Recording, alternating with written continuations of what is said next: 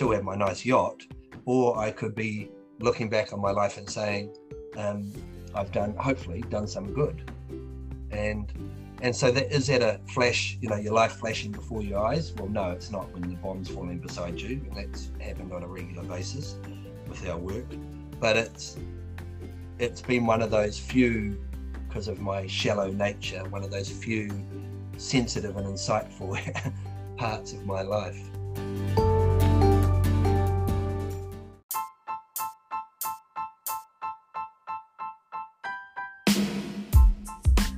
Purposely Podcast, speaking with social entrepreneurs and charity founders and leaders, people who are making the world a better place.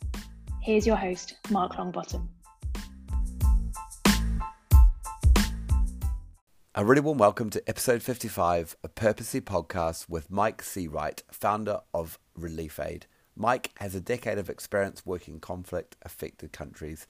Frustrated by the inability of many aid organisations to get staff and resources into conflict zones, he founded his own charity, Relief Aid, in late 2014. You'll love what Mike and his team are doing. And if you love what you're hearing from Purposely, if you're getting a lot out of it, you're learning, you're inspired, make sure you hit subscribe, make sure you leave a review. Enjoy the episode. Welcome to Purposely Podcast. Great to be on the show, Mark. Thanks for having us. I thought we'd start with, what is the mission and vision of Relief Aid, the charity you're founder and CEO of? Well, Mark, I'd been working in war zones for a number of years, in fact, just over a decade, and I had realised, seeing firsthand the effects of war, that not enough aid was getting into places like Syria, like Yemen, Sudan, Afghanistan, the hotspots of the world. And I kind of felt, well, if not enough help is reaching these families, what could we do about that? And that was the inception of Relief Aid, to find families, to help families that no one else could get help to. And that was in 2015. And what is it now? 6 years later, we've supported over 211,000 people in conflict zones. So that's kind of our base idea. Massive numbers, aren't there? So 80 million refugees worldwide and 50 million people displaced by conflict or war. Yeah, the numbers are absolutely staggering. And of course, you can look at those numbers and feel overwhelmed that nothing can be done. And I guess that's one of the challenges we have when communicating with New Zealand public or public around the world, is demonstrating to them that while the number is and the problem is huge, it starts with one family. And if we were in the same situation, we would certainly want to be a family that receives support. And again, that's one of the drivers for our work, is to make sure that one by one, we do what we can to help those people that are, through no fault of their own, forced from their homes by war and conflict. And give me a feel for Relief Aid as an organisation. So, like you said, uniquely based in New Zealand, but focused internationally. Two things jumped out at me, actually: independent and impartial humanitarian action. So independent and impartial. Just tell me why that's so important, because it did strike me as important. Well, in my earlier aid days, it was anecdotally clear to all of us, myself included, that if you took government money, for example, especially in a war zone, then the political parties, the warring parties as well, could perceive you to be part of the conflict itself. A few years later, I ended up working for Foreign Affairs as an aid diplomat here in New Zealand and abroad. And this perception of lack of impartiality and neutrality as it relates to taking government money became absolutely apparent to me, because I was seeing aid decisions being made on the basis of political and military objectives overseas. So we took this lesson. I took this lesson when founding Relief Aid, and said to it, hey, if we do not want to be, I should say, a tool of a country's foreign policy, we have to absolutely stay clear of government money. And that way we can access people that others cannot, because we're independent, neutral, we don't take sides. Action is taken on the basis of need, not on the basis of political objectives. And so this is what sits at the very heart of our DNA, to make sure that to help those that need help the most, that we do it in a way that keeps us apart from the conflict itself.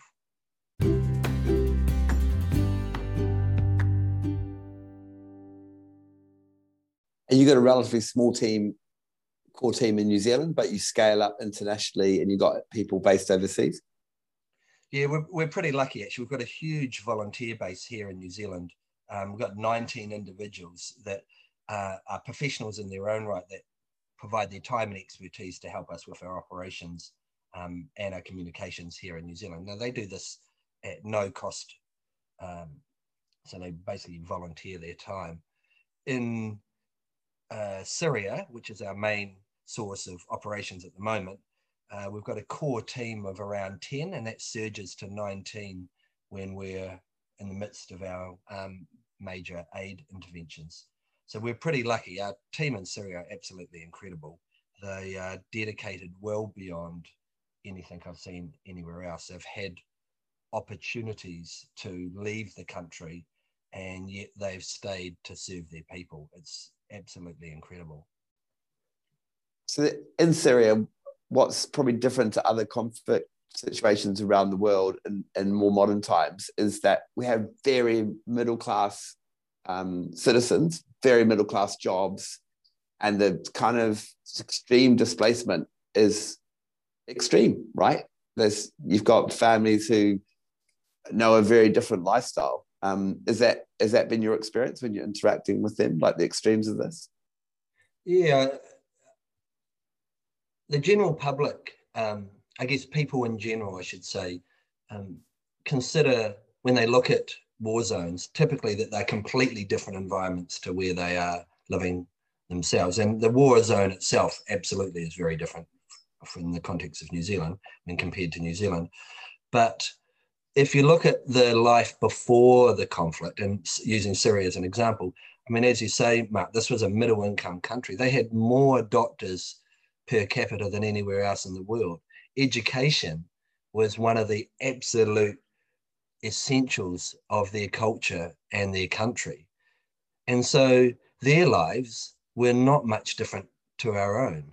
And while if you're in Africa and your life is ripped apart by war and conflict, the effect on you and your family is equally as devastating.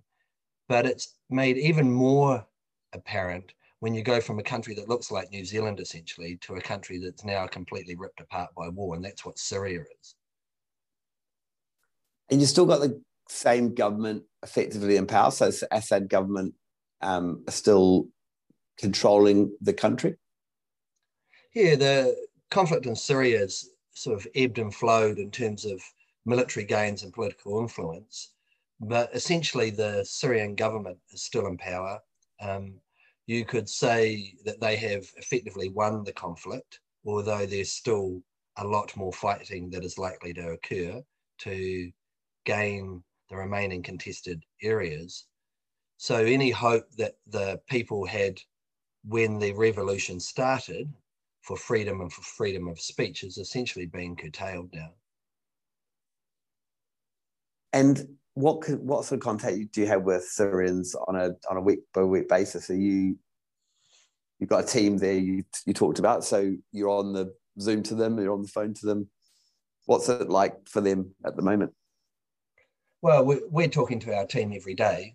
They're in the midst of our aid interventions, our aid distributions and deliveries each day. So we're operationally talking to them all the time. I think what they're telling us about the general situation as opposed to our work itself is that the situation in the country is deteriorating significantly. War in itself is devastating, but it's now been followed by COVID and an economic collapse. You combine all of these things together and the humanitarian situation is absolutely catastrophic. So life for families is pretty difficult. You know, if I know when we make our own comparisons to life here in New Zealand, we're very lucky. We've been particularly lucky as it relates to COVID, but even if you're in one of the hardest hit countries of the world, you know, Brazil, India, you add war on the top of that and life really gets hard.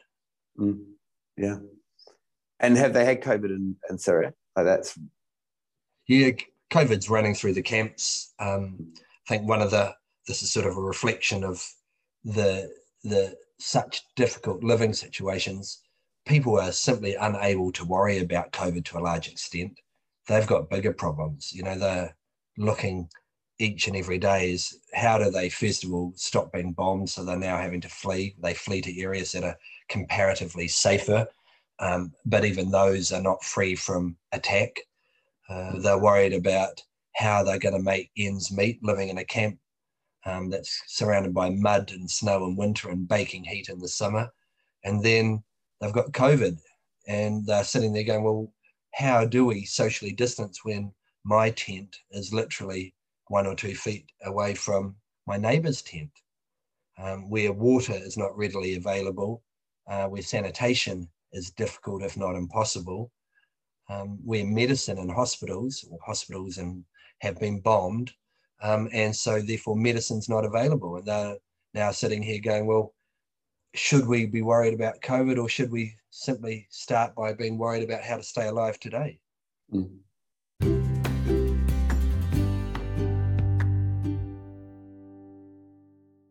Different tax. Going back to you as a young New Zealander, and could you have predicted that you would end up working in humanitarian aid? I was lucky enough, Mark, to be living a particularly good life before I started humanitarian work. I did corporate work. I was doing telecommunications and investment banking consultancy work. I had a big yacht. I don't know, for those that live in Auckland, the sailing around Auckland is pretty spectacular, and frankly I was loving life. Yeah, but City of Sails, right? Yeah, well, exactly. I mean, you frankly couldn't get further from a war zone in Auckland than anywhere else in the world. But I did get an opportunity to start my humanitarian career, as it turns out, in Sudan. My mate came back from Africa, stayed with me. We got on the booze, had a few beers, and I convinced him to give an introduction to his boss in Kenya. And that's 16 years later. I'm now running Relief Aid. And frankly, I never would have anticipated where that path would have led me, but I have no regrets whatsoever in making the change from, let's say, corporate and money life through to humanitarian, because while it's difficult, we lost 2 staff in 2016 in Aleppo City. They were killed by snipers. Dealing with some of this pain and trauma that is at times difficult, but nonetheless, I personally feel I get more out of it than I put in, and this is because we work with some absolutely incredible people. And are there common traits amongst your colleagues and the people, your volunteers? Like, do you see things that people share? Because it is really unique work, right? And I'm not sure I would be brave enough. Well, I think we're very lucky to live in a country where people care. And I like to describe our work kind of as a system.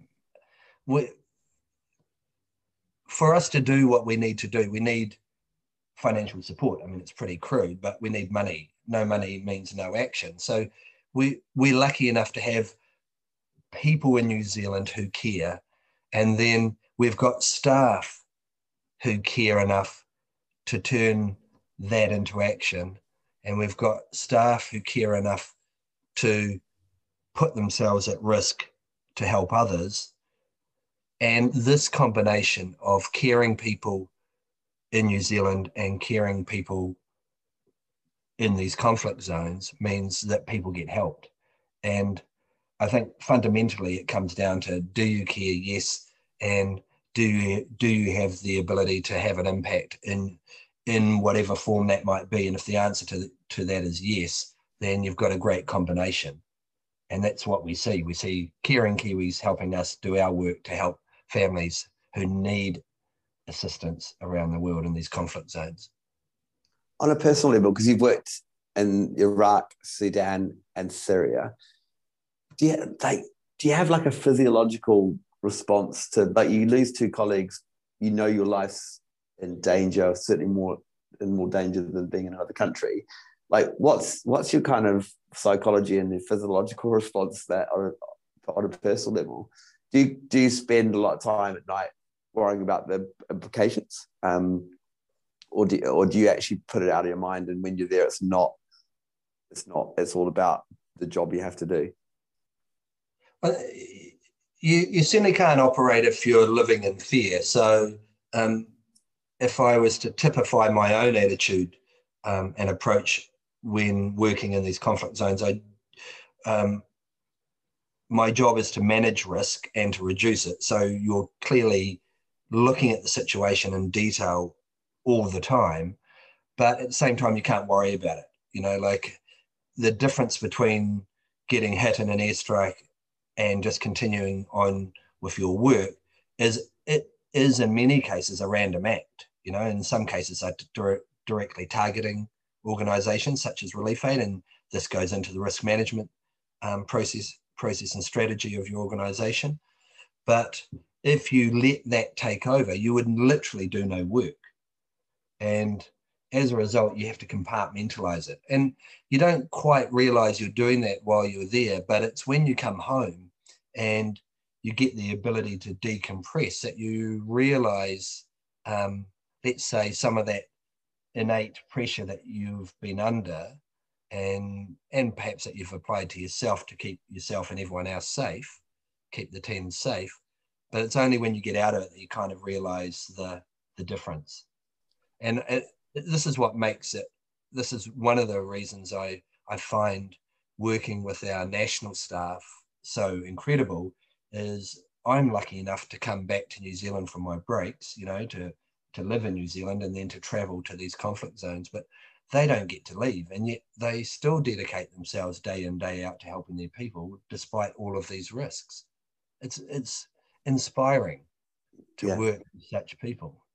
And that, really interested in that decompression, because do you find actually stepping back into the extreme opposite of a, you know, New Zealand day-to-day living just a little bit too hard? Like, do you react badly to that? Have you kind of got used to it? You've got strategies that, because there's huge extremes in one flight, I imagine, or a couple of flights. Well, I like it, is I guess the way to describe it. We are lucky to live in New Zealand. You know, if the world was a perfect place, everywhere would look like New Zealand. Yeah, this is, at least in my thinking, we've got a great life here. It's safe. Our systems run. If you need help, it's not perfect. I wouldn't profess to say New Zealand's, in a social sense, is perfect by any extreme, but generally it's running quite well. So when I come back to New Zealand from these places, I love it. I mean, I don't feel guilty about being back in New Zealand. I enjoy being able to walk down the street and not have to worry about security problems, about being bombed, about, you know, being shot at or being detained, which are all very real problems that you deal with in these conflict zones. So yeah, you get back to New Zealand and you kind of think, wow, aren't we lucky? Aren't I lucky to be back here? Yeah. And has there been a moment where your life's flashed before your eyes? No, not. I wouldn't say so. It is interesting though. I'm pretty. What's the word? Shallow might be the wrong word. Unsensitive. I'm not even sure that word exists actually, but I'm not a particularly sensitive individual. Perhaps a product of the work. But the only time I've had a kind of flash back, and it was actually a flash forward, is when I had the opportunity to start humanitarian work. And this question of, here's a job in Sudan, go or don't go, in my mind, it's the first time as a comparatively young man back then I'd ever looked forward. I'd always thought one day ahead, more or less. And here I was thinking, well, when I'm on my deathbed, what will I have achieved? And so it was this opportunity that made me think forward and say, okay, well, I could still have my nice yacht, or I could be looking back on my life and saying, I've hopefully done some good. And so that is that a flash, your life flashing before your eyes? Well, no, it's not when the bomb's falling beside you, and that's happened on a regular basis with our work. But it's been one of those few, because of my shallow nature, one of those few sensitive and insightful parts of my life. And what age were you when you ended up in Sudan? I say relatively young, Mark. I was still, it's a good question. Give me a decade. You don't have to narrow it down. I think I was early to mid 30s. You're getting to the age now where I'm finding it difficult to differentiate one year from another, frankly. But anyway, I'm not that old, obviously. But yeah, I was in my mid 30s, early to mid 30s. Yeah, and in the sector you're in, I guess it's like work hard, play hard, right? There's that real. It's all encompassing. It takes on all your senses. Well, it's interesting. Going back to one of your earlier examples around how do you deal with some of the problems, let's say some of the trauma of work, and I'm not. This is in no way a good coping strategy, but when I was in Sudan, one of my staff went a bit, dare I say it, crazy, and held his girlfriend at knife point in front of the team, and then eventually jumped over the table and stabbed her in the chest in front of everyone. This was the living and working pressure in Sudan was quite extreme. And I must admit, it was one of those few times I do like a beer. So I like, finishing work in the day and then having a cold beer. But I would like to think that that's because I like it, not because I need it. But I do recall after this particular event, the stress of having to deal with a traumatized team, a staff member, my medical team leader, she had been stabbed in the chest. Everyone was in really hurting because she was a super valued member of team, and here we have her, dare I say it, brutalized in front of everyone. And I remember needing a beer. That was handshaking at the end of the day, having to do this. He was put in prison temporarily before we shipped him back out of Sudan into Kenya. And I remember for that period, because no one would feed him, I was having to go up, as I should, as one of my staff, go up and feed him. But none of my international team members would feed him. And I remember getting back each day after bringing him his food and hands shaking because, and needing a beer because, just so overwhelmed with what had happened.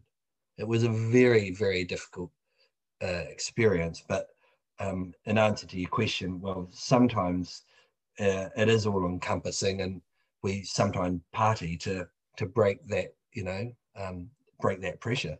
Yeah. And I guess it really bonds you to people, right? You have some really strong connections from your career in this area.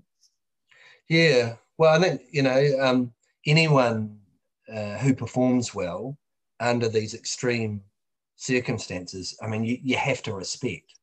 Yeah. And I've been lucky enough to work with some absolutely stunning people who under the most extreme situations, be them national staff or international staff, have performed incredibly well in what could only be described as an absolutely extreme environment.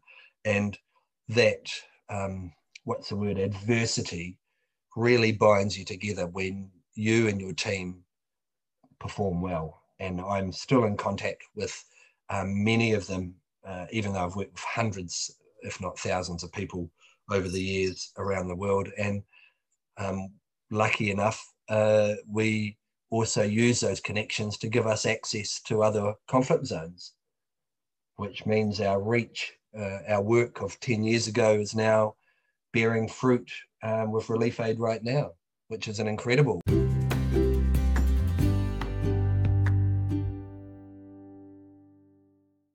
Conversation over a beer in London, which led you to Relief Aid to a long partnership with Shelterbox. Is that right? Tell me a bit about that. Yeah, well, I founded Relief Aid in 2015, and pardon the expression, I was pushing shit uphill trying to find the money to fund our operations. No one would talk to us. I could sell myself as having experience, but I couldn't sell Relief Aid because we'd done nothing at that stage.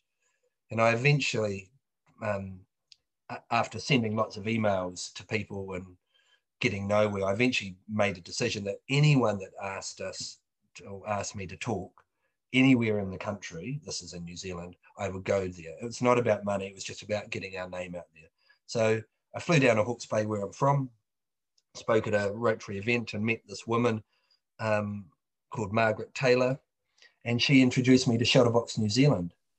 And Shelterbox New Zealand said, look, hey, we're not operational, we deploy staff, but if you want to partner with us, you'll need to talk to our UK office. And they introduced us, and a couple of Skype meetings, and then eventually I was on my way to Yemen at the time. I stopped off in London, had a few beers with them, and on a handshake, that has formed an incredible partnership with Shelterbox that's now in its 6th year, supporting almost 200,000 people, the partnership, and providing material support that we would never have been able to generate through our own income generating activities. So it's an absolutely incredible partnership. Their expertise, their materials, our networks to get it into families, it was a game changer for us. Because they provide really fundamental things, right, around so the triage part when you're really in trauma, and shelter being the obvious one. But their kits are incredible, aren't they? Yeah, I mean, this is the reality of humanitarian action. It doesn't need to be complicated. In fact, if it is too complicated, it's too hard to do. People need the absolute basics. It really does come down to, food, water, shelter. And so if your home's been bombed and you've been forced to flee with nothing but the shirts on your back, well, what do you need? You need blankets. You need tarpaulins to cover tents if you're lucky enough to find it. You need a cooking set to prepare meals. You need water containers to store water. Without these things, literally you can't keep yourself or your family alive. So yeah, it's basic, but it's the basics that are absolutely needed. And Shelterbox are incredible in their own right by having such a large natural disaster response function. They go and respond in natural disasters around the world, floods and cyclones, earthquakes and the like. And we're lucky enough to partner with them on the acute war zone end, delivering aid to families in conflict zones. As we sort of head towards wrapping up, is there one family's individual story which you could tell us about that kind of really illustrates the impact of Relief Aid? Yeah, it's not I have to say, it's not a very pleasant story, Mark, but nonetheless it demonstrates, at least as I see, why we should be doing what we're doing. But in 2016, we were distributing red winter jackets in Aleppo City. It was really hot back then. The road into Aleppo City, hot, I mean in a security sense, the only road into opposition-controlled Aleppo City at that point was Castillo Road, and everything on the road was getting hit, trucks, cars, and people. And so we were using 2-hour windows to put our trucks on that road to quickly get them into the city and get the aid off the trucks and out to families. And we supported a young girl called Miriam. We gave her a clothing set, actually, which included this red winter jacket, and kind of lost contact with her over the following months. And then our team were walking along the road one day, and they came across Miriam on the road, and she'd been hit in an airstrike, catastrophically, as it turns out. And it was seeing her as she was there was absolutely horrendous. And I kind of thought, well, we've helped this girl and now she's dead. Did we have an impact? This was, like, I was devastated that we could see our work. She was still wearing the red jacket, lying on the ground, and this beautiful young girl. And I kind of thought, well, did we help her? And I came to the realization, well, she may not have survived the war, but many others have. And did we help her while she was alive? Well, yes, we kept her warm, and we kept her alive in a city where -5 degrees and catastrophic bombing on a daily basis. Without warm winter clothing, she would have passed even earlier. So I kind of, it's a horrendous story, but at least in my mind, I kind of use her as my motivation for carrying on doing what we do, to get aid out to kids like Miriam. You rely on, and who do you get your funding from? Well, frankly, mate, we rely on the generosity of people to support our work. As we've touched on, we won't take government money. So this requires us to get support from private individuals and the general public. So this is fundamentally what we do to fund our action. And without that, we're unable to deliver aid to those that need it. It comes down to telling our story, and more importantly, telling the story of families that are much like ours, and then hopefully getting support from New Zealand public and public in other places around the world to fund our action. And Relief Aid, where will it be in 5 years, 10 years? What's your vision for the organisation? Yeah, this is a great question, Mark. It's the one I'm dealing with right now. I'm putting a lot of thought into what we would look like in a few years. And the simple answer is more war zones, delivering more aid to more people in need. This is our mantra. So what would that mean in practice right now? Well, if we had the funds to expand our operations, we would be in northern Ethiopia with the Tigray conflict. We would be back in Yemen, helping a population that's been devastated by years of war there. We would be getting aid into these places where other aid agencies are unable. And so more aid to more people in more countries. This is where we want to be. We want those numbers of people. We want help to those people to just continuing to increase. That's a fantastic aspiration. Thank you for joining me on Purposely. I really enjoyed our conversation, and all the best for the future. Thanks a lot, Mark. Have a great day.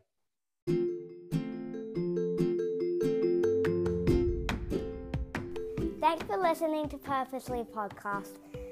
I hope you like what you're hearing. Please subscribe and leave a review.